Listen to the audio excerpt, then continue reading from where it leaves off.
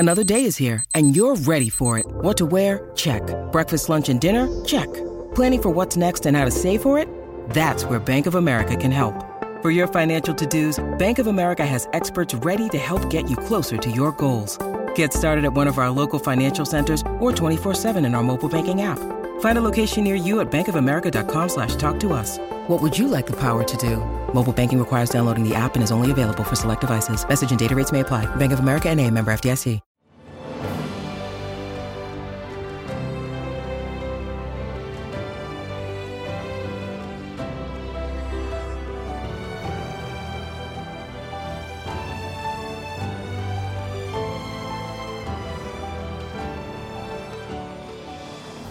Welcome to the newest episode of Beyond the Fame with Jason Fraley. I'm your host, Jason Fraley, picking the brains of the top filmmakers, musicians, and artists of our time. Gordon Lightfoot performs live at the Weinberg Center in Frederick, Maryland tomorrow and Capital One Hall in Tysons, Virginia on Monday. I spoke with the Canadian folk rock legend about his prolific career from Early Morning Rain to the wreck of the Edmund Fitzgerald. Gordon Lightfoot, hey, thanks so much for joining us on WTOP in Washington, D.C. Okay, Jason, thank you very much. I assume you'll be playing the hits, but isn't there also, didn't you just do your first full-length album in like 14 years? I guess we'll hear some of that stuff too. It has been 14 years since I had an album there. My last album, I completed my contract with Warner Brothers in 2004, in 2004. Yeah, and I assume we'll hear some songs off of the new albums. But if people come out, I assume you'll play all the old hits as well, right? I will play. I have a very well selected program of material that I play, which includes the hits, and the fact that we're doing like about 65 shows a year. That's impressive. And we've got that all organized. That's impressive. You're still and we play all over North America. That's so awesome. So awesome. Well, whenever I have a legend like yourself on, I mean, I'd always love to hear sort of your story, how you got into it to begin with. I know you were born in Ontario, Canada back in 38. Like, do you remember what music was played around your house that your parents played? Or I want to know like how you got into music yourself. Well, the first music I heard was classical music. And at a very early age, there was classical music around.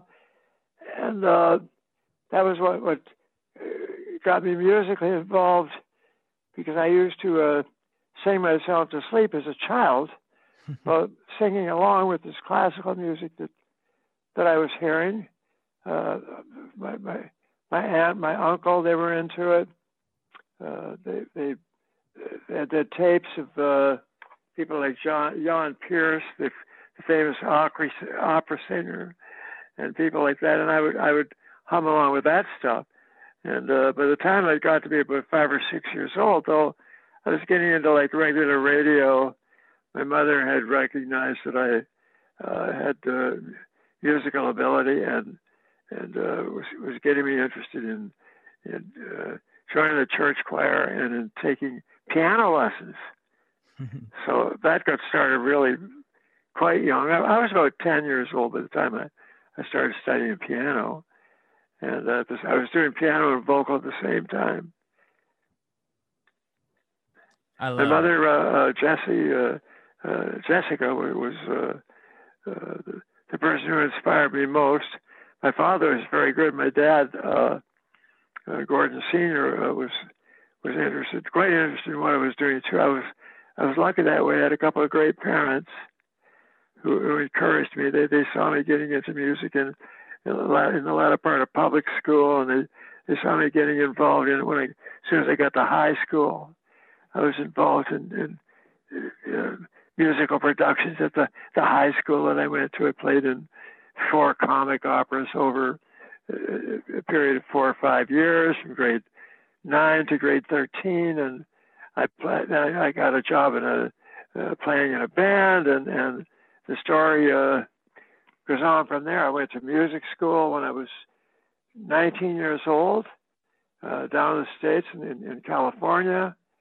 I flew out there. I lived in Toronto, flew out to California, went to music school and to learn how to write music, to manuscript, how to commit music to manuscript. Became a copyist. The people I was working for were publishers who recognized my songwriting ability, and I started writing songs by the time I was in grade 12, and I was shopping them around for about 5 or 6 years, and I finally got a bite from Ian and Sylvia, one of the very well-known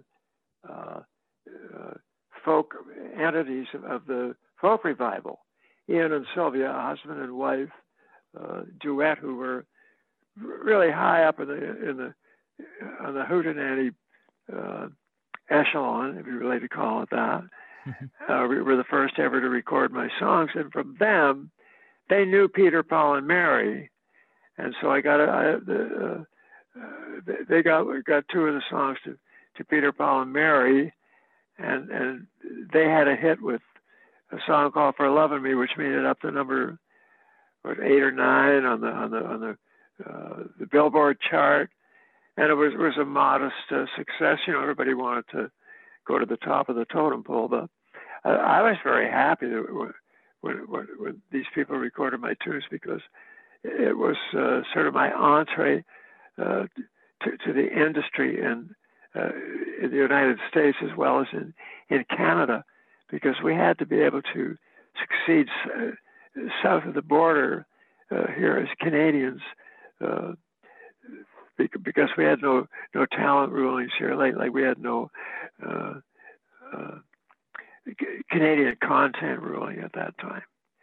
So if you didn't make it first in the United States, in media there, and the radio, music radio, you weren't going to make it.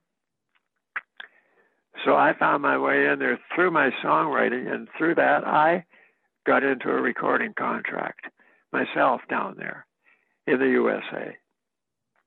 So I had made the leap from Canada into the States through my songwriting. Well, you definitely were. You made it across the border. The reason, like you're saying, your songwriting is just so genius over so many different songs. And I'd love to take our listeners into. Obviously, there's no time to go into all of them, but I'd love to throw a couple out and just hear how you came up with certain ones, like in "Early Morning Rain." It's such a beautiful one. How'd you come up with it? Were you actually standing on a runway watching planes take off, or I want to know how you actually came up with those words. Yeah, I was fascinated by airplanes, airplanes taking off, airplanes landing.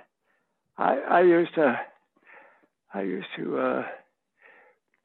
actually go, and one of the things I would do as a bit of an outing would be to go to the airport and watch the aircraft operating, but from vantage points. And this was back in, I remember, around 1960, when you could still get within, you could get close up to the airport property and watch airplanes coming and going, and it gave me the inspiration for that song when it came time to write it, which was done like by the time I was about 28, 30 years old by the time I wrote that song. Yeah. And I had been watching airplanes take off and land for 10 years at that point. I found it interesting.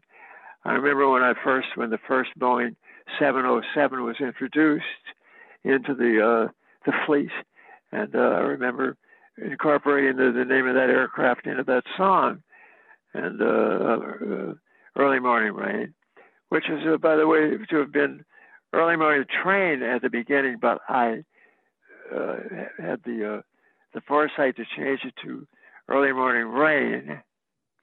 I guess I thought "Early Morning Train" to be a little too obvious when I had something better to deal with, in the telling of the story that is involved. And that song's got a story in it. And, I never knew that. It went from train to rain. See what that's fascinating tidbits you're dropping on us. That was all of an afternoon. That song was written in 2 hours. Wow. I know it's hard to believe, but it's hard to understand how that happens. But a lot of the tunes happen very quickly when you start buckle down and get into it. "Carefree Highway," "Home from the Forest," Ribbon of Darkness.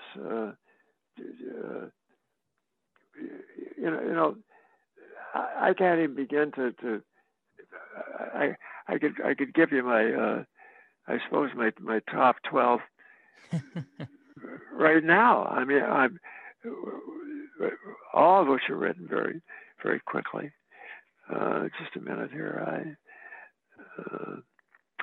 I'm just looking through some pages here now. One of these days I'm going to get with the 21st century and get in. I don't do the internet, and I don't even have a cell phone. No, that's okay. That's what I'm here for. My top one would be 14 Karat Gold. If you could read my mind, Gotta Press On, Fine as Fine Can Be, Rainy Day People, Home from the Forest, Beautiful, Winter Night, Canadian Railroad Trilogy. A lot of titles that are really top drawer stuff. I actually there's very little of my stuff that I hear now today that actually doesn't sound that badly to me. And I was worried that my level of talent had not emerged to its full extent during those early albums. And yeah, we had quite a bit of success there. And I kept trying to improve as I went along. By the time I got up to about album number 10 or number 12, I was starting to get the kind of results that I expected of myself in my songwriting.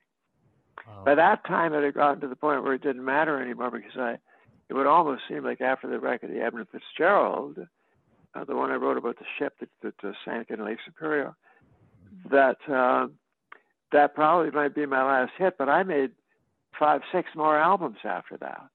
And they were all good, great albums. My best album ever was East of Midnight. I did that one in, 1985 when that one came out. That was my best one ever. So you think East of Midnight was probably, by that time, my acceptance into the recording industry had gone over the hill. I'd had 5 Grammy nominations by then. I was pleased with that. And my show and my stage show and my road show and how we go about doing it and how we engineer the whole project is one of the really thrilling parts about it because it's fun staying prepared in a state of preparation to do all these things that we do, and you have to stay ready and to do it. Like you're not going to be doing it constantly. Right now, I'm on a 3.5-week furlough from touring because we just did 10 shows, and we're taking a rest right now.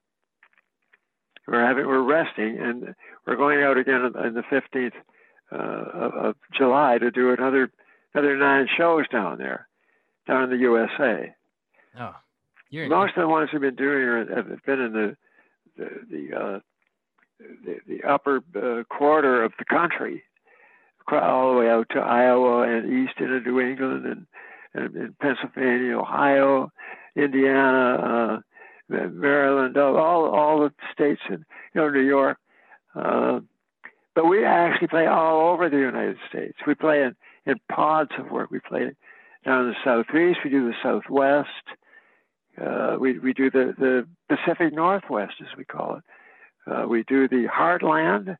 There's a tour in every one of those places, and we work them like in units. And this is all organized by a booking agent. And the booking agent down there books all of these shows, and he knows how I want it laid out. He knows how many shows I want to do.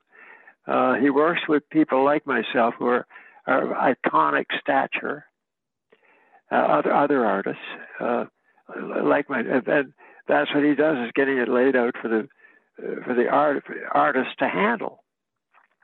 Oh, well, we love seeing you keeping it going, and we're so thrilled to come see you. You mentioned Wreck of the Edmund Fitzgerald. I have to thank you for that. My grandfather, he's since passed away years ago, but Edmund Fitzgerald and You, that was his favorite song. I'm not kidding. Every time we got in his car, he went to that track on Your Greatest Hits, and we listened to the record of Edmund Fitzgerald. Pretty tragic way to get in the car now that I think about it. But he played it every time we got in the car. And those the turns of phrases in that thing, you know, the rooms of her ice water mansion and the big lake they call Gitchagumi. Like I just always admired the storytelling, how you can say, you know, that he can come in and say, fellas, it's too rough to feed you. And then, fellas, it's been good to know you. Like you weave a story from start to finish. And so thank you for that in my grandfather memory. But I just want to know, you know, what inspired you to write it? Like, had you just read about it, or, you know, it's a masterpiece. Well, I first read about it in the newspaper the next day. And it just went by. It sort of went by me. And a week later, I read about it in one of the news periodicals, Newsweek to be exact. And I noticed that I said, gee, they're hardly giving this more than about a half a column. Do you understand what I mean? It was not being taken very seriously at all.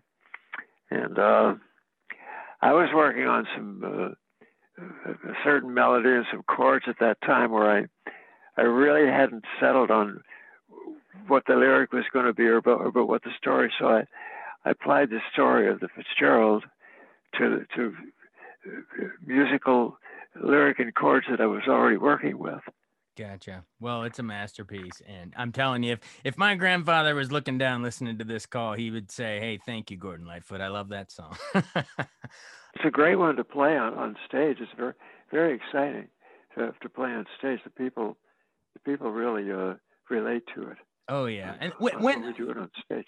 When other, you know, shipwreck stuff are in pop culture, you know, a movie like Titanic comes out, do you think somewhere buried in viewers' minds they're thinking of your lyrics? I mean, you kind of wrote the textbook for that kind of a tragic storytelling. Well, I had done other things like that.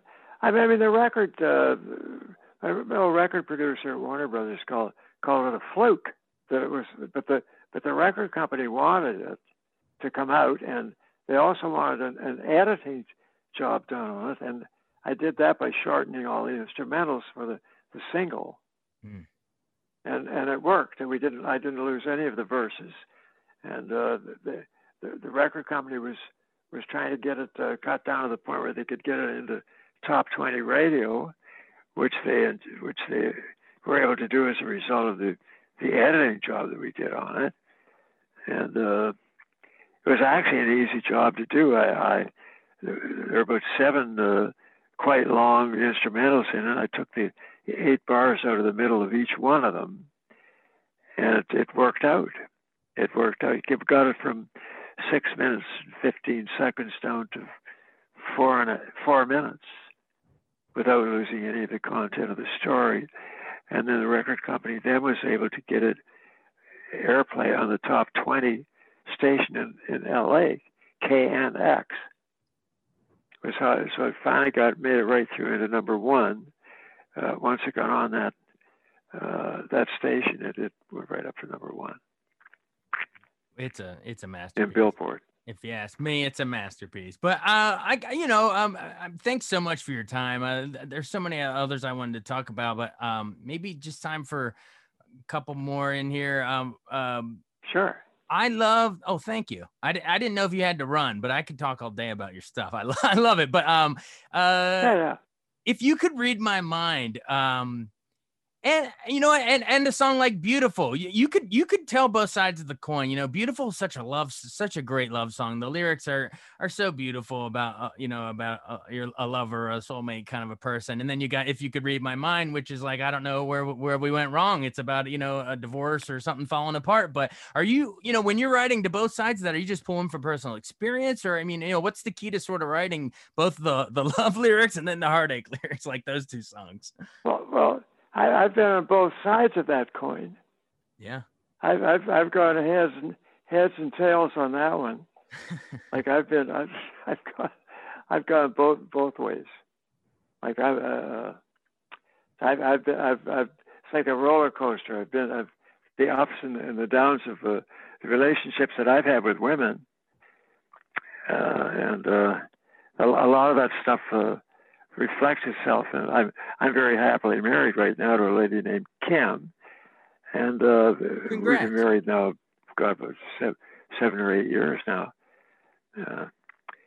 It's like, but I understand about what it feels like to have to be out of a relationship, and understand what it feels like to getting into a relationship, and that reflects it. Then the poetic license then comes into the picture.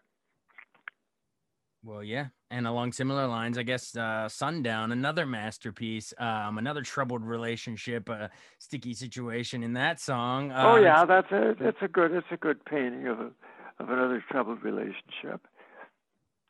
It doesn't mean much. I never really admit to relating any of that stuff particularly to anything. I just chalk it up to poetic license. Right. You got to watch that too, because poetic license will get you in trouble, as you can well imagine. Well, people want to probably draw ties to it, and you're just saying, no, I'm just riffing here based on an amalgamation of experiences in my life. Well, it's a great song. Yeah. It ain't easy. Oh yeah, absolutely. I tell you, it's a couple of divorces, and there's you can get some feeling into your writing when you have that going down. It sneaks up on you later when you're feeling better. This is when you write about the bad stuff. You don't write about it while it's going on. It comes back to you later on. You use it, in a poetic way, and out of it comes a song. And remember, we're always under contract. Sure. We're always we've got a record contract. Man, you're supposed to write songs. Supposed to crank them out. That's right, and that's what I did. You totally So I've got did. about 240 of them on record right now, and it doesn't matter to me whether I ever make another record again. I'm 83 years of age now, and touring it's smooth and it's easy, but there comes a time when it starts making you tired. Yeah. And I'm starting to feel a little bit tired right now, but we're not getting ready to retire or do anything like that. I run a 5-piece orchestra. We travel with 14 people. 14 of us travel. Are they rainy day people or? The stage people, the transportation people. I have four crew, 4 just on crew. Man. 5 musicians. My wife travels with me because she looks after the oxygen. I have emphysema. I have lung disease. She looks after the oxygen. That's one of her responsibilities. You mean an oxygen tank? You mean she carries an oxygen tank around? And she gets along well with all the other people in my organization. That's awesome. Well, that's one of the reasons why I took her on and why I married her. That's beautiful, and hey, if you can tour together, that's the way to do it, right there. Awesome. Well, we can't wait to see you and all of your hits. I mean, Rainy Day People and so many we haven't even mentioned. There's too many, but we really, really appreciate you. Again, Gordon Lightfoot coming 2 times to see him in Maryland. You can see him in Frederick, Maryland at Weinberg Center on July 20th, and then in Tysons, Virginia at the new Capital One Hall on July 25th. Hey, it was great to talk with you. Thanks so much for taking so much time for us and going into all deep dives into all these songs. Thank you. Thank you very much for having me. All right. We'll see you at the shows. Okay. All right. All right. Thanks very much, Jason. Yep. No, thank you, sir. Bye. Okay. Right. Bye. Thanks so much for listening to Beyond the Fame with Jason Fraley. Our theme music is Scott Buckley's Clarion. Remember to give us a 5-star rating if you like what you hear. We'll see you next time.